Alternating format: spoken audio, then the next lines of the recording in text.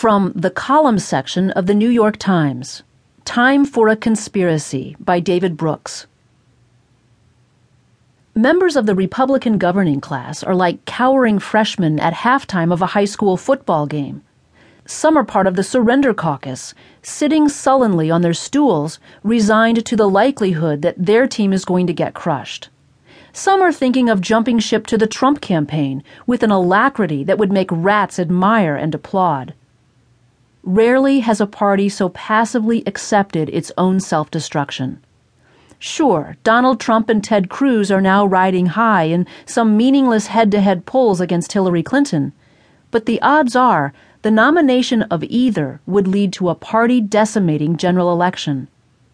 The Tea Party, Ted Cruz's natural vehicle, has 17% popular support, according to Gallup. The idea that most women, independents, or mainstream order-craving suburbanites would back a guy who declares his admiration for Vladimir Putin is a mirage. The idea that the GOP can march into the 21st century intentionally alienating every person of color is borderline insane. Worse is the prospect that one of them might somehow win. Very few presidents are so terrible that they genuinely endanger their own nation, but Trump and Cruz would go there and beyond. Trump is a solipsistic branding genius whose policies have no contact with planet Earth and who would be incapable of organizing a coalition, domestic or foreign. Cruz would be as universally off-putting as he has been in all his workplaces. He's always been good at tearing things down, but incompetent when it comes to putting things together. So maybe it's time for governing Republicans to actually do something. Yes, I'm talking to you, state legislators, or local committee persons, or members of Congress, and all your networks of donors and supporters. If Move On can organize, if the Tea Party can organize, if Justin Bieber can build a gigantic social media movement, why are you incapable of any collective action at all? What's needed is a grassroots movement that stands for governing conservatism, built both online and through rallies, and gets behind a single candidate sometime in mid to late February. In politics, if A, Trump, and B, Cruz, savage each other, then the benefits often go to candidate C. But there has to be a C, not a C, D, E, F, and G. This new movement must come to grips with two realities. First, the electorate has changed. Less educated voters are in the middle of a tidal wave of trauma. Labor force participation is dropping, wages are sliding, suicide rates are rising, heroin addiction is rising, faith in American institutions is dissolving.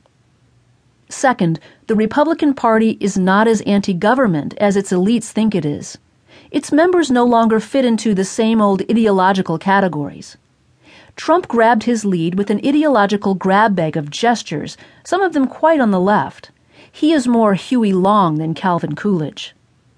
Given the current strains on middle and working class families, many Republican voters want a government that will help the little guy. They just don't want one that is incompetent, corrupt, or infused with liberal social values. In addition, younger voters and college-educated voters are more moderate than party leaders. According to one of the smartest conservative analysts, Henry Olsen, somewhere around 35 to 40% of the GOP electorate is only somewhat conservative. What's needed is a coalition that combines Huey Long, Charles Colson, and Theodore Roosevelt, working-class populism, religious compassion, and institutional reform. Years ago, reform conservatives were proposing a Sam's Club republicanism, which would actually provide concrete policy ideas to help the working class, like wage subsidies, a higher earned income tax credit, increased child tax credits, subsidies for people who wanted to move in search of work, and exemption of the first $20,000 in earnings from the Medicaid payroll tax. This would be a conservatism that emphasized social mobility at the bottom, not cutting taxes at the top. Maybe it's time a center-right movement actually offered that agenda. And maybe it's time some Republicans took a stand on what is emerging as the central dispute of our time, not between left and right, but between open and closed. As the political scientist Matthew McWilliams has found, the key trait that identifies